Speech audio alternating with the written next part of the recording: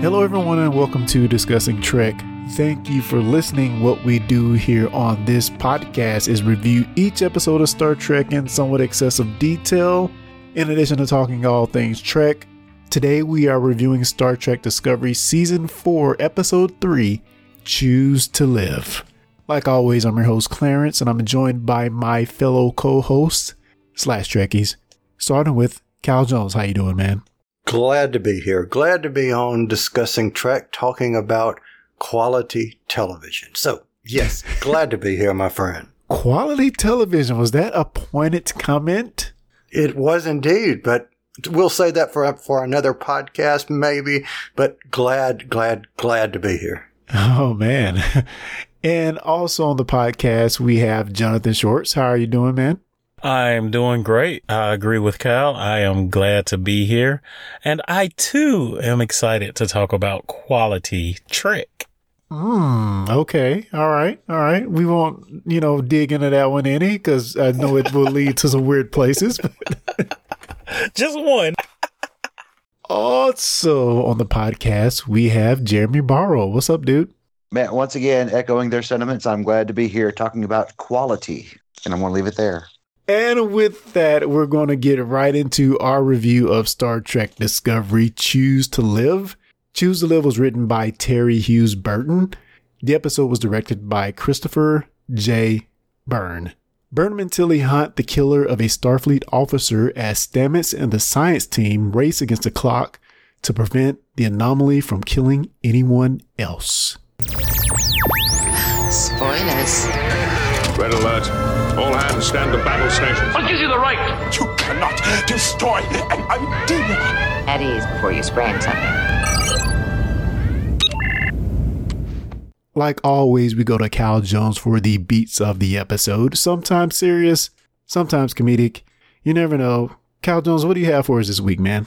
Okay, so I actually have a little bit of a longer beat than I've had in the past, so I'm just going to start it from the top. Choose to Live's writers craft a multi-layered story that branches and intertwines throughout the story. Living is represented by personal choices, governmental give and take, personal insight, and reawakening of both a person and a people.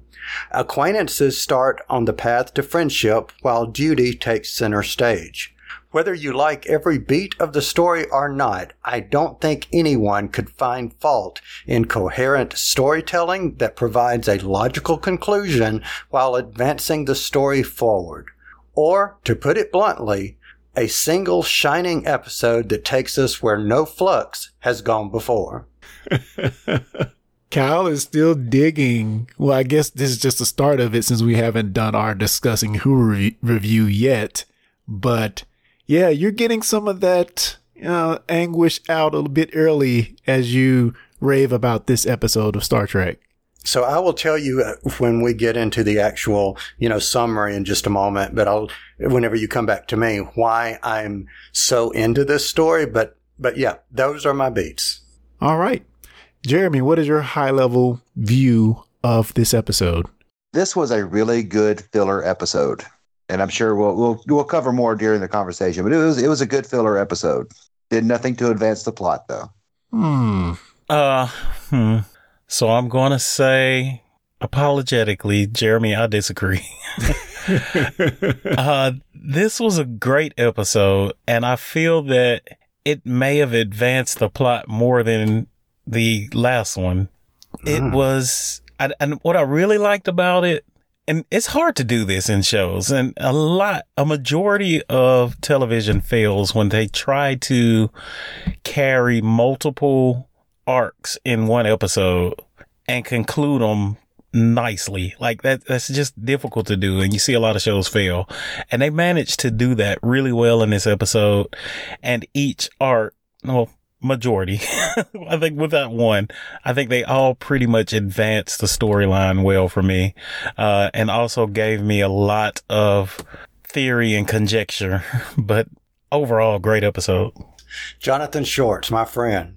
You could not have said that any better than what you just did. I'm sitting here going, yes, yes, yes, the whole time you are saying what you're saying, not in the aspect per se of you disagreeing with Jeremy, but the talk of multiple storylines, etc., and so forth.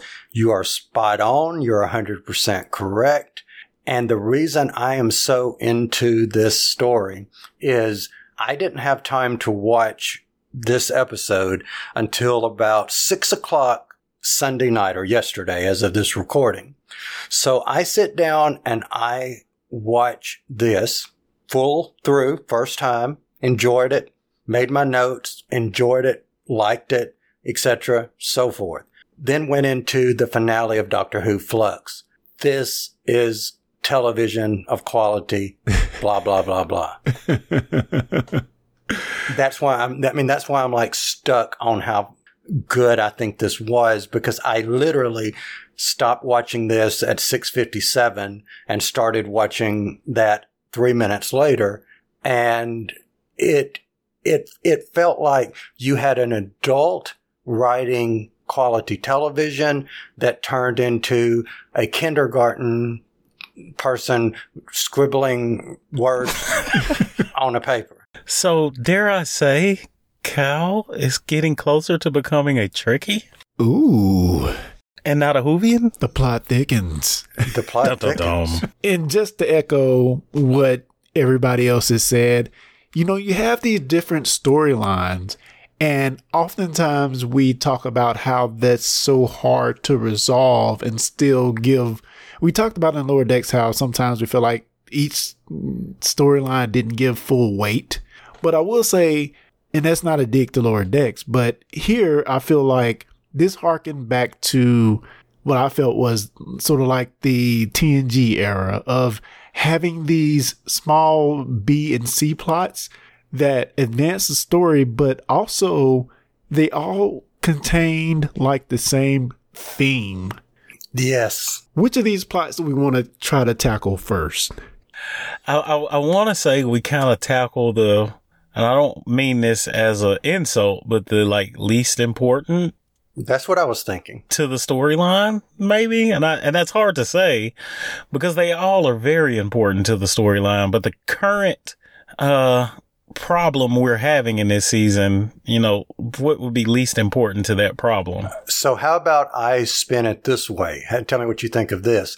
Since we were just now talking about Gray and Adira, why don't we continue on their story and before we move on to the next stage? How about that? Yeah, let's do it. Well, Gray chooses to live on as a synth.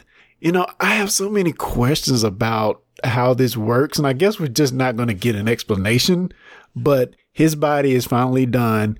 It was cool seeing Guardian Z return in the hollow projection form to help with the operation with Culber, but just thoughts on this storyline as Adira watched as Gray's consciousness is grafted onto this synth body. And I don't know if there's a lot to garner here, but thoughts on this storyline in general, and maybe even the possibility where we think some of this is going. Does anyone have any thoughts?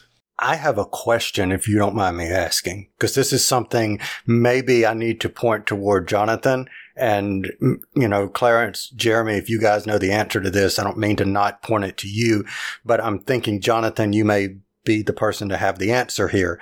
My understanding of this symbiosis that occurs is they are in possession of the symbiote's knowledge.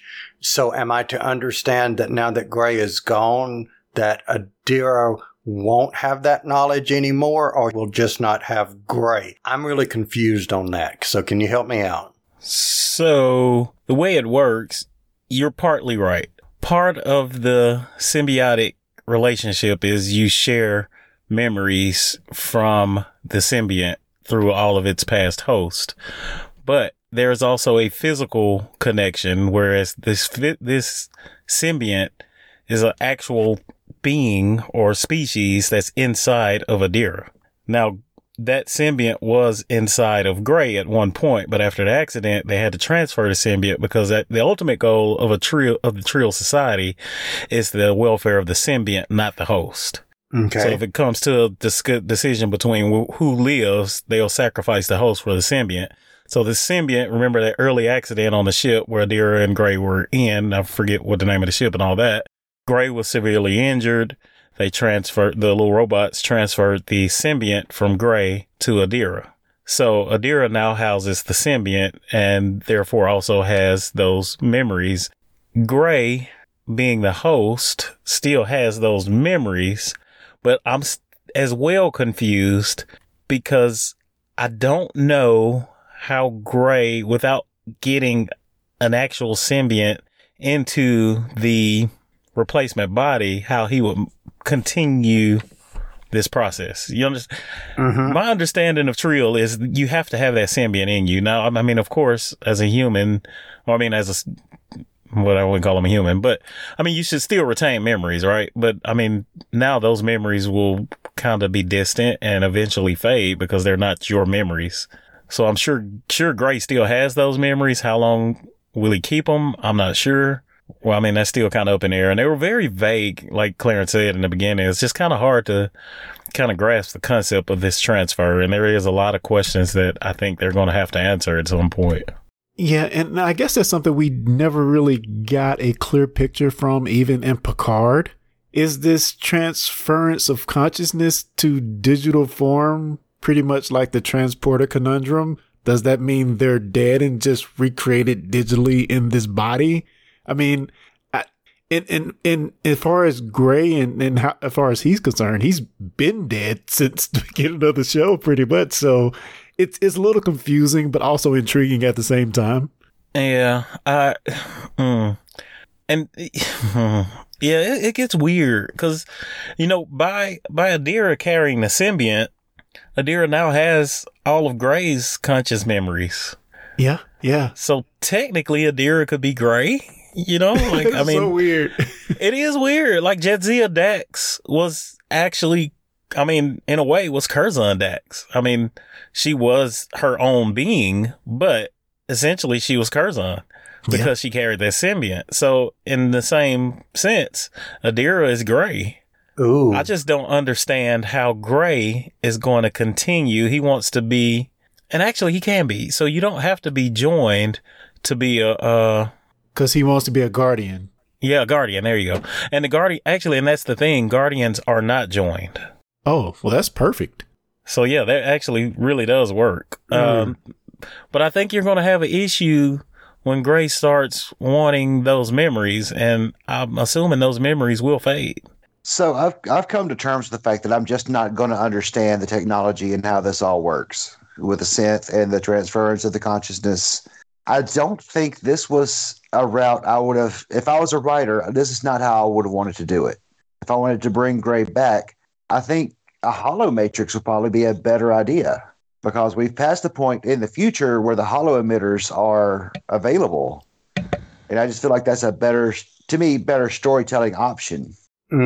While I agree with that, I will add that I think from a writing perspective, they had to tie it in to the greater Star Trek universe, hence what's going on with Picard. I think that was the tie-in there as opposed to the hollow version, which I don't disagree with you. But what my mind keeps thinking is maybe the Gray entity, and I mean that from the sense of the consciousness of Gray, never fully melded because of whatever accident it was.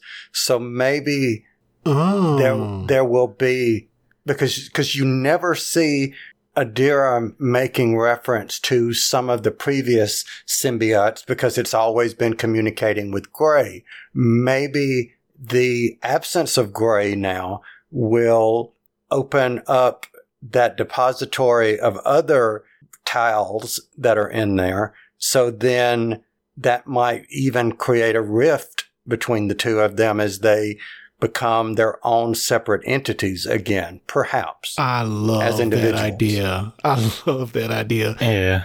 I think it gives Adira a little more confidence if they are able to access those additional memories that may have been complicated by them having such a close connection to Gray. So Kyle, I'm totally on board with that.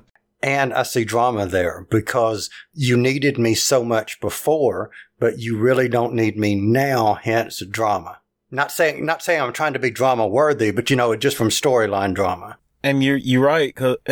And like you said, like you're referencing again, Gray no longer has the symbiont, and those memories will be distant memories at some point. Mm-hmm. And Adira will continue to hold those. And I I think you're alluding to, Gray will essentially become jealous, or it's like once you taste the power, you don't want to give it up, right? Yeah. And then Adira becomes, as you pointed out, a very good point, like Adira becomes self-sufficient because of his wealth of knowledge from previous hosts. Yeah. Yeah, that should be interesting to see where they go with that. That is an interesting spin, Kyle, that I didn't even think about. Sweet. And Kyle? Yes.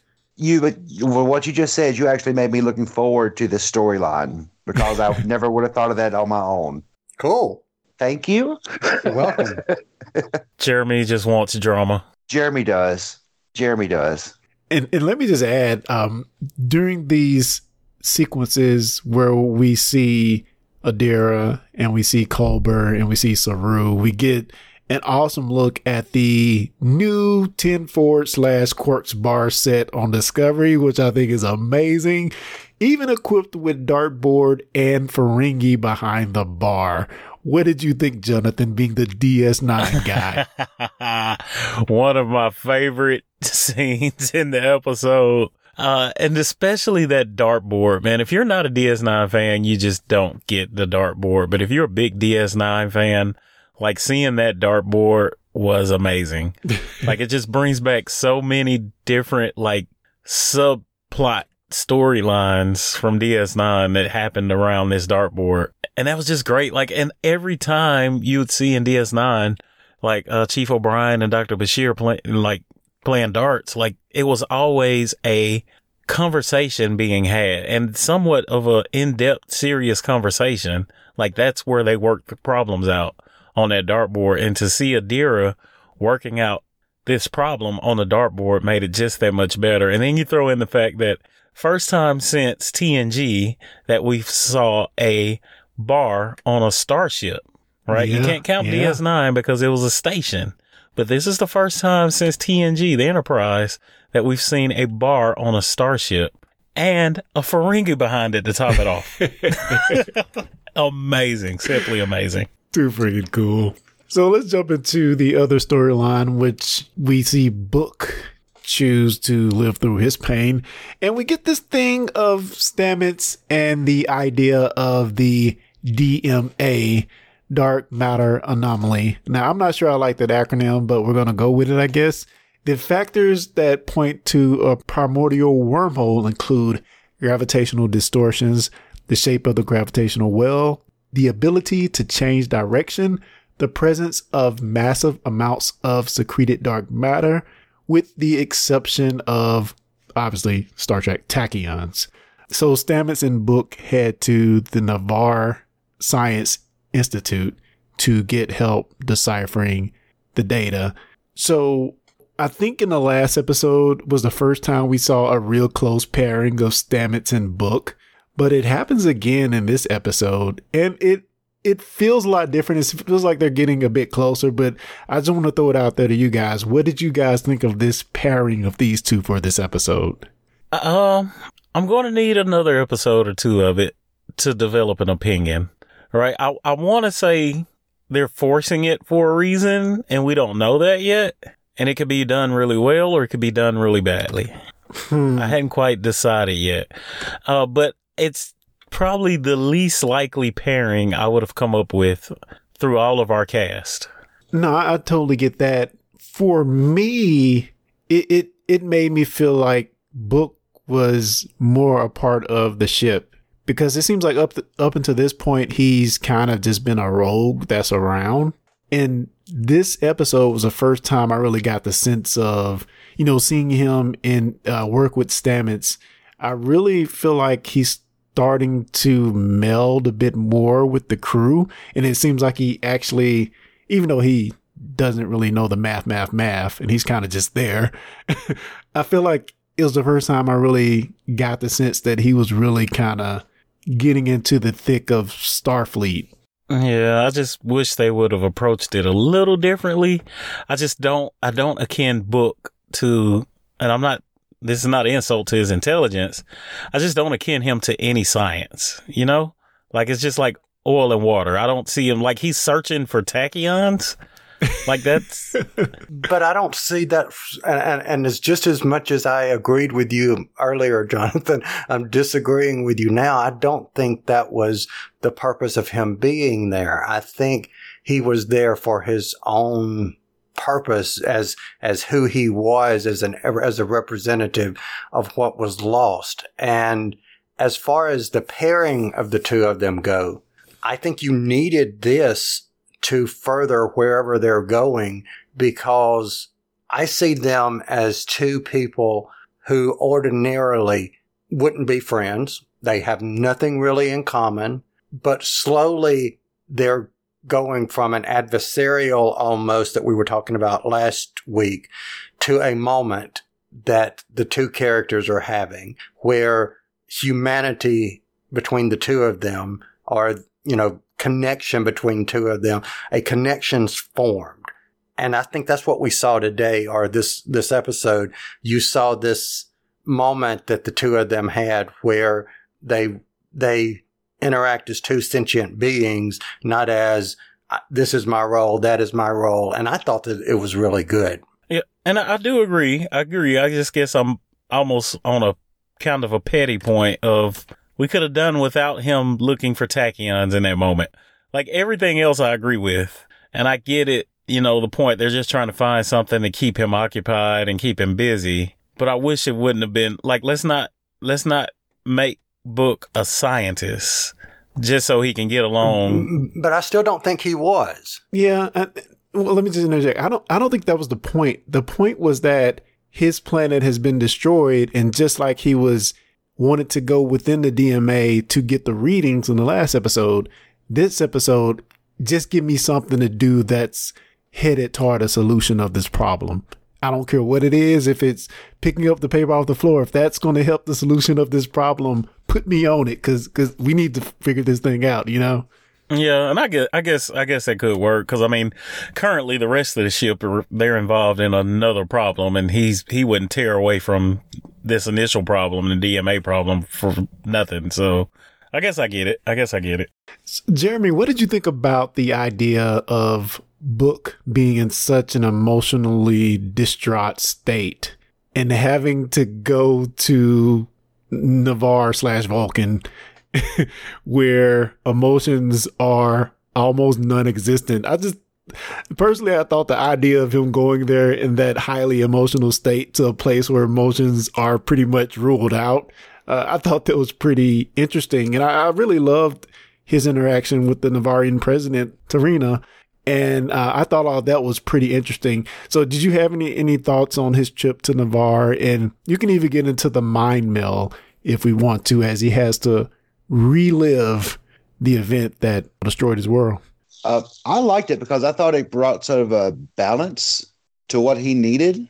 Well, I was going to say this earlier, if I can go back just a moment. Stamets is the brains of Discovery, and Booker here, he's the heart of Discovery. Ooh, wow, so I like that. Putting them two together, because they don't always agree. They rarely agree. They rarely work together. They're rarely on the same wavelength, but they're starting to understand each other. Yeah. And they had to do this so they can start understanding each other. They may still, go back to I don't want to say not liking each other, but just not really knowing how to correspond with each other. But this brings them closer together. Now, as far as him, I think he needed that kind of closure of non-emotion so that he can focus on what actually needs to be done and not let his emotions get him into more danger or more trouble than he could potentially get into.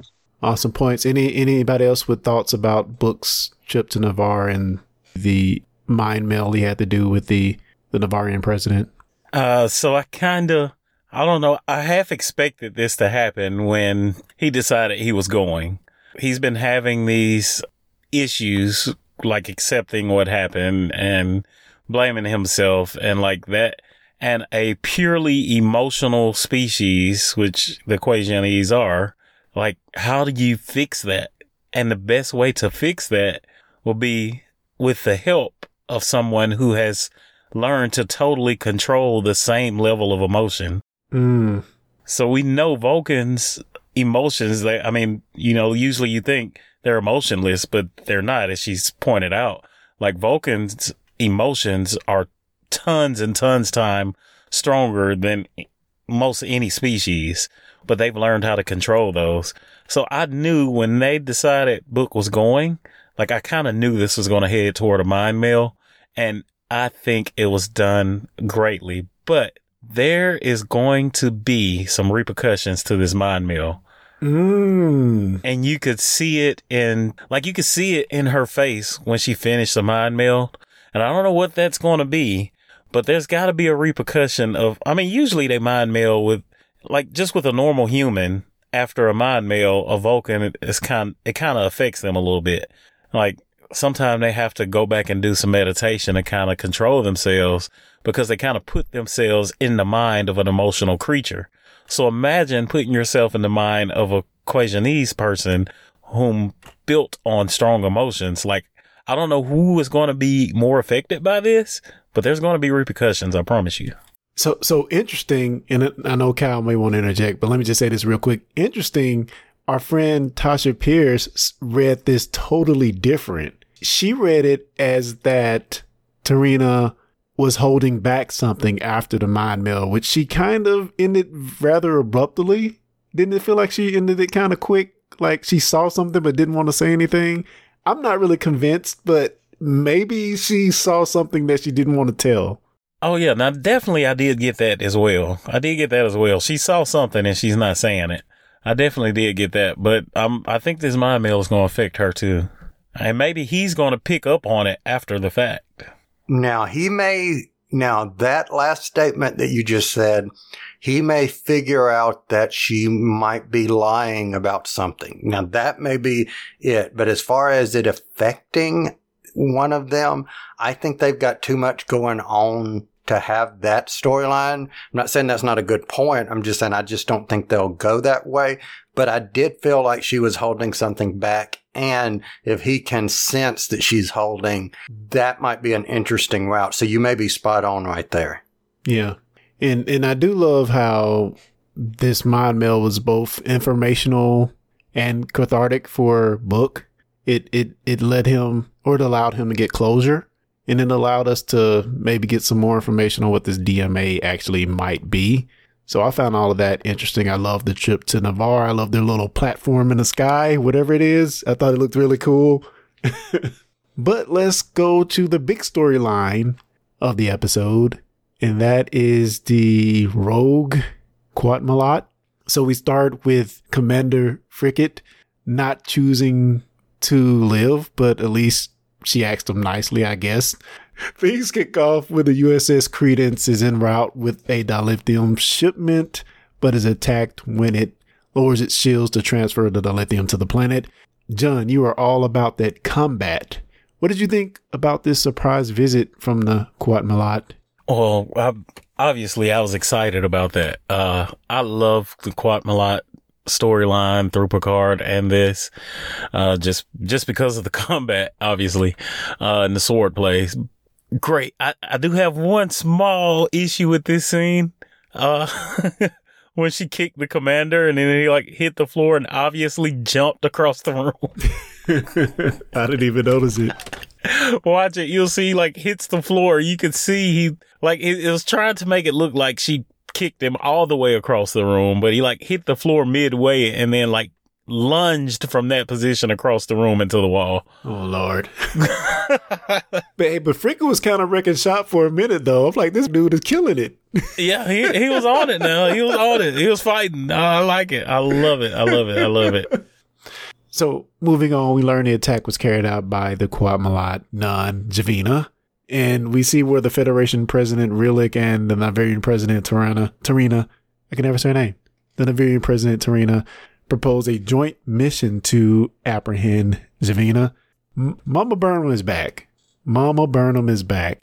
And she thinks Javina is acting on behalf of a lost cause. This is where things get swirly for me, and I'm going to throw this to you, Cal. And it's all about this lost cause thing. Does a Qowat Milat lost cause just give them carte blanche to do anything? And we definitely see where, and you mentioned it earlier, that it's all in service to a lot of political ties. The reason maybe she won't be treated as a criminal in this situation. But what do you think about this lost cause thing? And shouldn't there be limits when it comes to what you can do when you're trying to help another person or being? But see, I think you hit on it when you referenced the political aspect, because my answer was going to be, before you said that, I was going to respond immediately and say, it depends on who you ask. And even in the story, I think it depends on who you ask, because if you were to ask Mama Burnham, as we're calling her, she would say, absolutely. It's because these are our beliefs. This is the way we do things, etc. and so forth. If you ask Daughter Burnham, she's going to say, no, absolutely not. This is XYZ and 1, 2, 3. Likewise, if you ask the president. So you see what I'm saying? It depends on who you ask is the answer, or is the answer that you get. Now, if you're asking me, I think that's a hard question, because it's hard to put myself into the shoes of knowing that this person nursed me back to health, was there whenever I needed, and I saw this person for who they were, and I just can't see this person as being a cold-blooded killer. Not absolving this person, but you see where I'm going with that? Yeah, definitely. So it's all in context to me. And you're exactly right, Kyle. It's kind of, I mean, look at how the Federation was viewed after the burn. Like it's all a matter of perspective and which side of it you're on. I mean, if you were, let's just say, for instance, if Earth were in the same situation for whatever reason, and everybody on Earth were in cryostasis pods, and it was the same situation, like, and Qowat Milat person came to save them and doing the same thing, we'd be on board with it. And we're like, why are you trying to stop this person? But we're looking at it from the other side of it, and from the outside looking in, and it's just hard to judge it. Jeremy, does the cause outweigh the moral implications of killing a commander? You know, I'm going to be probably in the minority, but I'm going to say yes. Because I feel like if you feel strongly enough, you'll do by any means necessary to get the job done. And if you hold that belief firm enough and someone stands in your way, you're going to do what you have to do to accomplish your goal. It may not be right, but it may not be right to everyone else, but to your own self, yeah, I think so. And a Starfleet commander to the Qowat Milat is no different than a freighter captain. You know, to us and to Starfleet personnel, like, that's a big deal.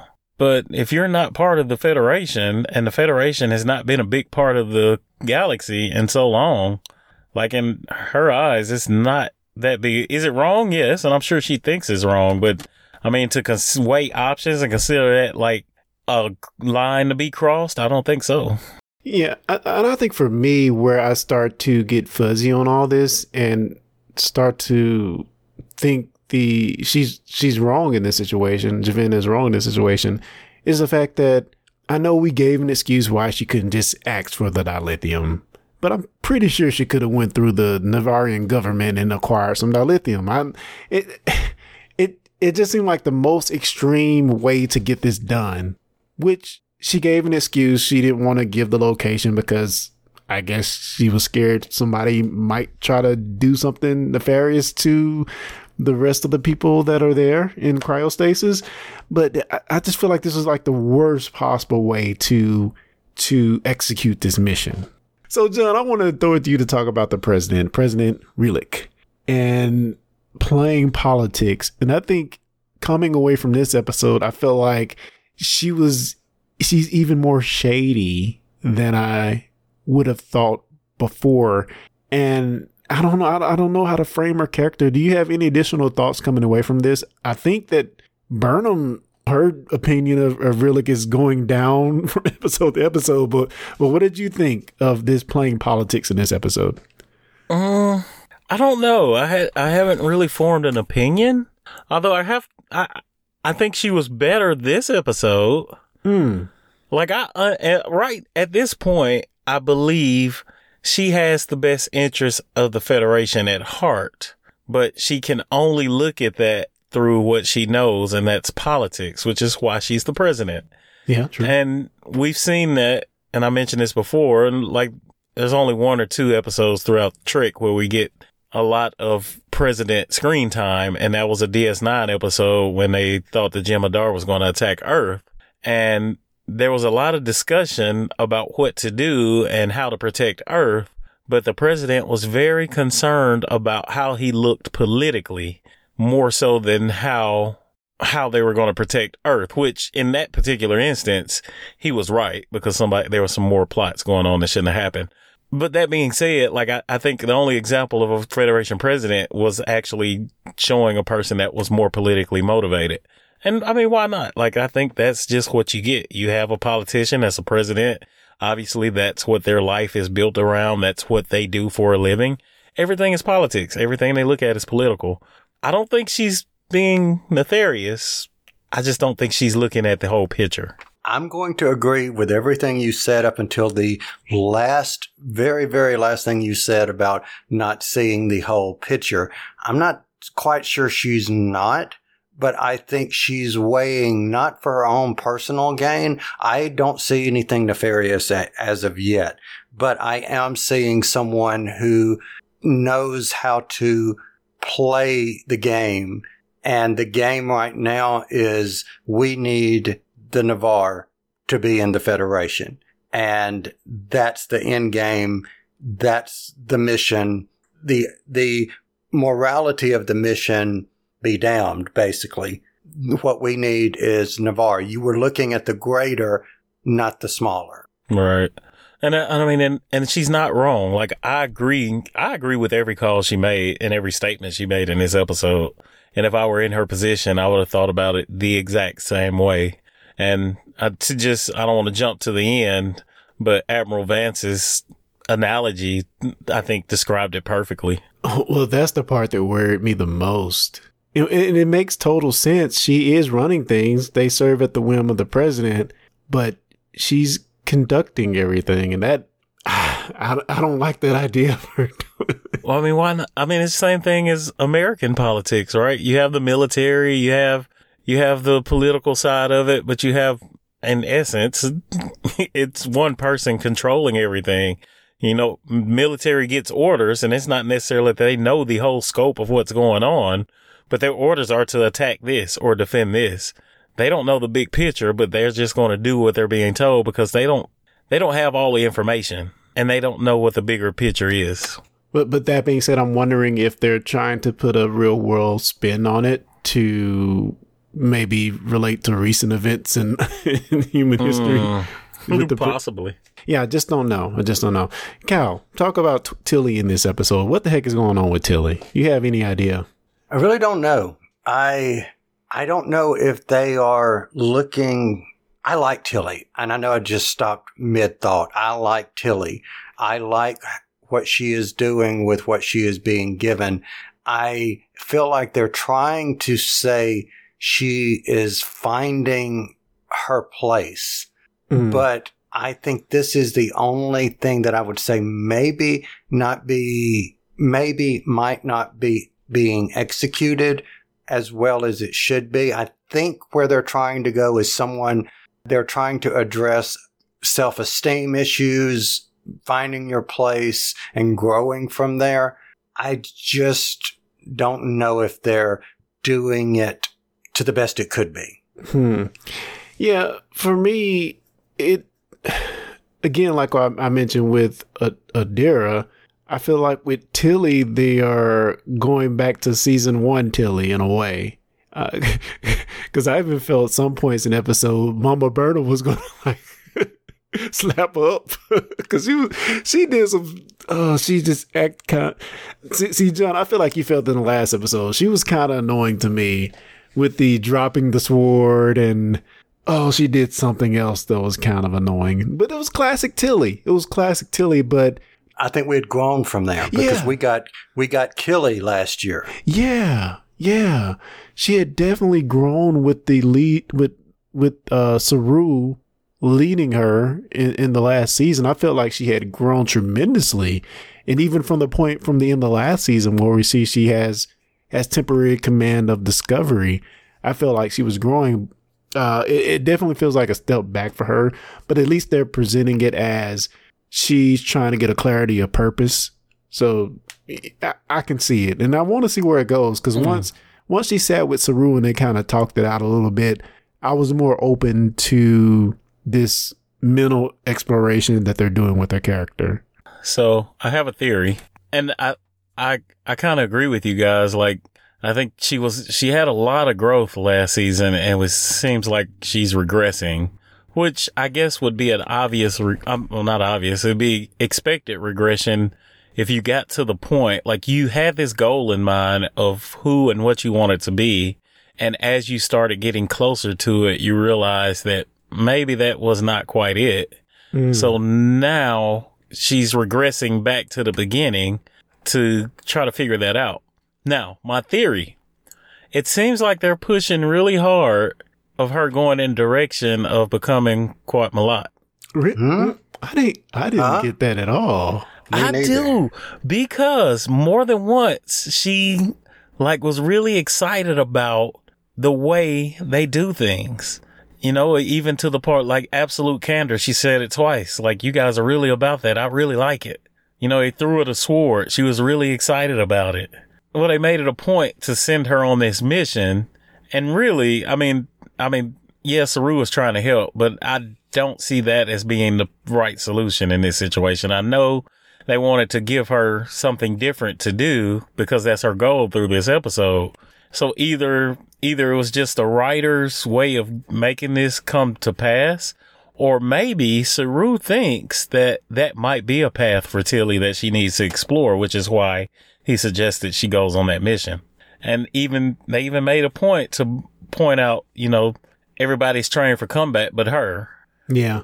So, I mean, Saru knew that. It's just, it didn't make a good fit unless that was the case. Yeah, well, I totally did not get that at all. I just got the sense that he wanted her to do something different, to shake up the norm, to just break away from the mundane day-to-day in this new future, which honestly, nothing should be mundane. They're in like a freaking new future. She's just seen new stuff like every day, to be honest. But apparently she's just needs new stuff to shake it up. And honestly, once she has left her past and left everything she knows, she talked about, oh, my mom was here, I would give her a big hug right now. She is very much lost. And I just think this was just one of the things that Saru suggested to just shake things up for her. And I don't think it was much beyond that. I definitely don't think she's going to be a Qowat Milat.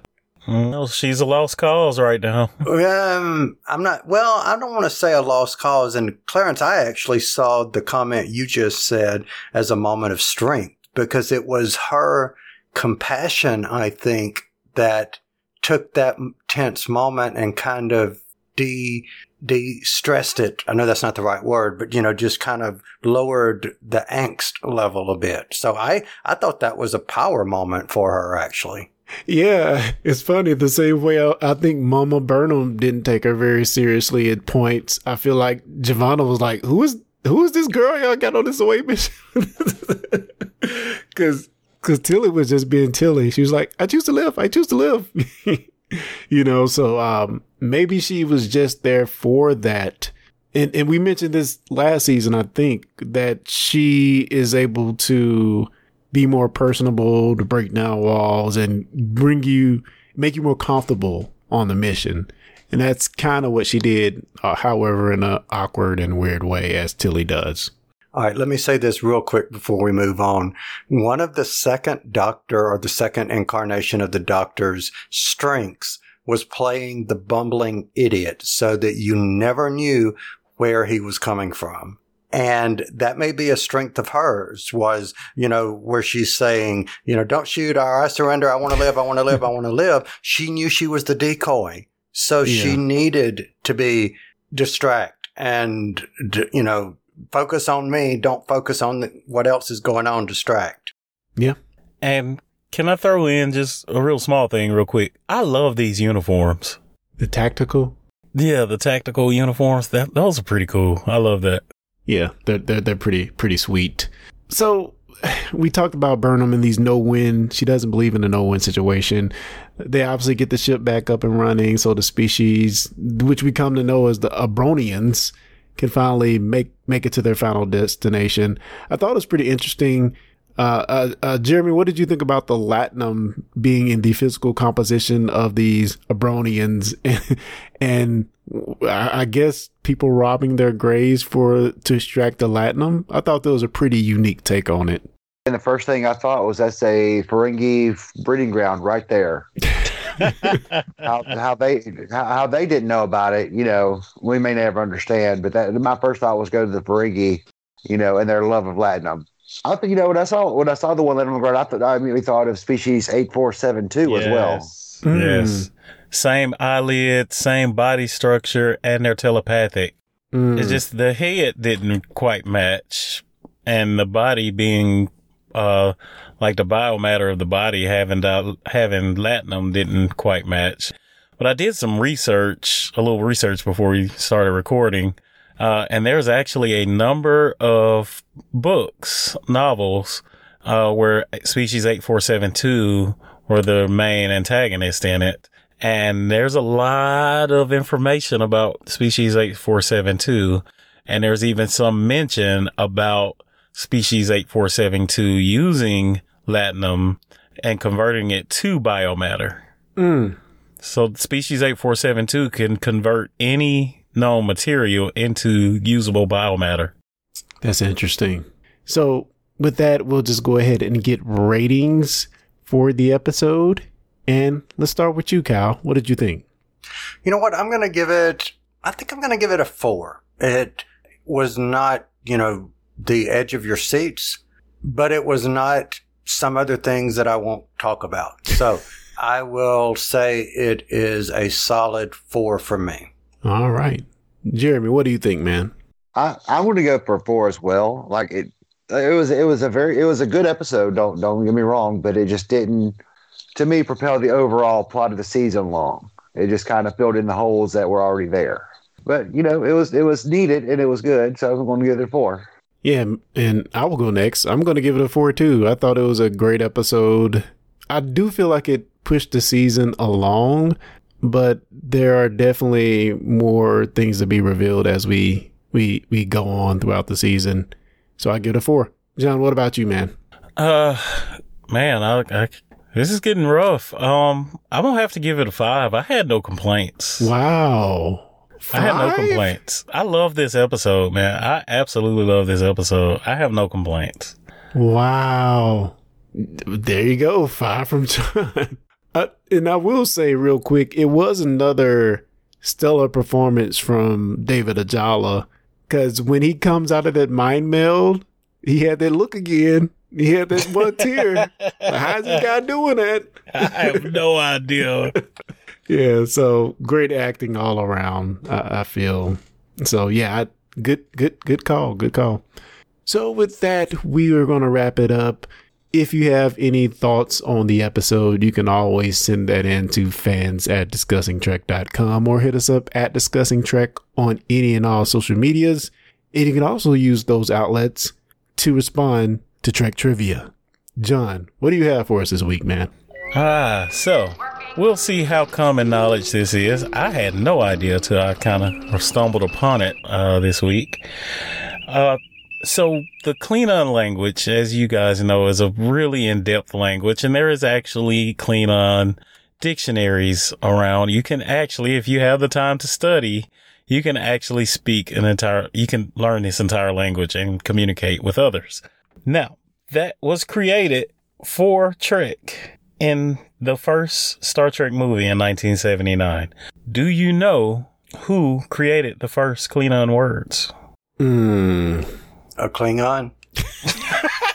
Actually, no. Cal, you win the internet. Yeah. I have no idea. No idea. So, I'll give you the answer. The first Klingon words were made by the actor James Doohan, who played Scotty on our beloved Enterprise. So they had a scene in that movie where there was going to be the first Klingon word spoke, and the person that came up with those first few sentences and phrases was Scotty. And after Gene Roddenberry heard it, he brought in a linguist, Mark Okrand, who further developed it into a full language. Yeah, you can actually go to Google Translate, type in your English, and convert it to Klingon. Are you serious? Yeah. Wow. That's how I figured out the Wedge Dudge title was 3 ships. Ah. You can get, I mean, there's hardcore Trekkies that will have a whole conversation in Klingon. I'm not one of those, but it happens. Cool. Good trivia, John. As always, you bring the heat. Why did I just get an image for some reason of our other co-host Carrie saying Takumba or whatever? Takumba.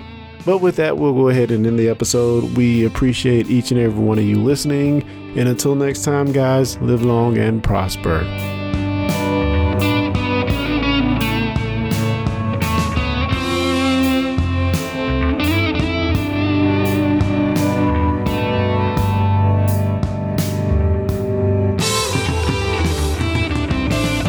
Thanks for listening to the Discussing Trek podcast.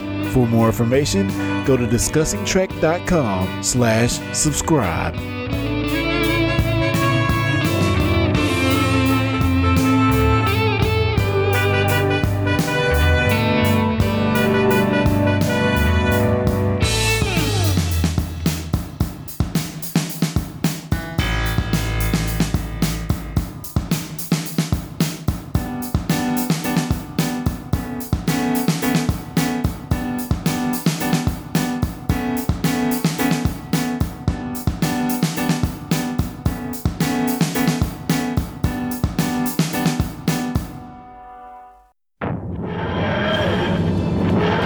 Climb aboard for adventure. Your traveling companions are fellow fans of Doctor Who. That's right, it's the podcast Discussing Who, exploring the worlds of Doctor Who, past, present, and future. Find out more at discussingwho.com. You've been listening to the Discussing Network. Find out more at discussingnetwork.com.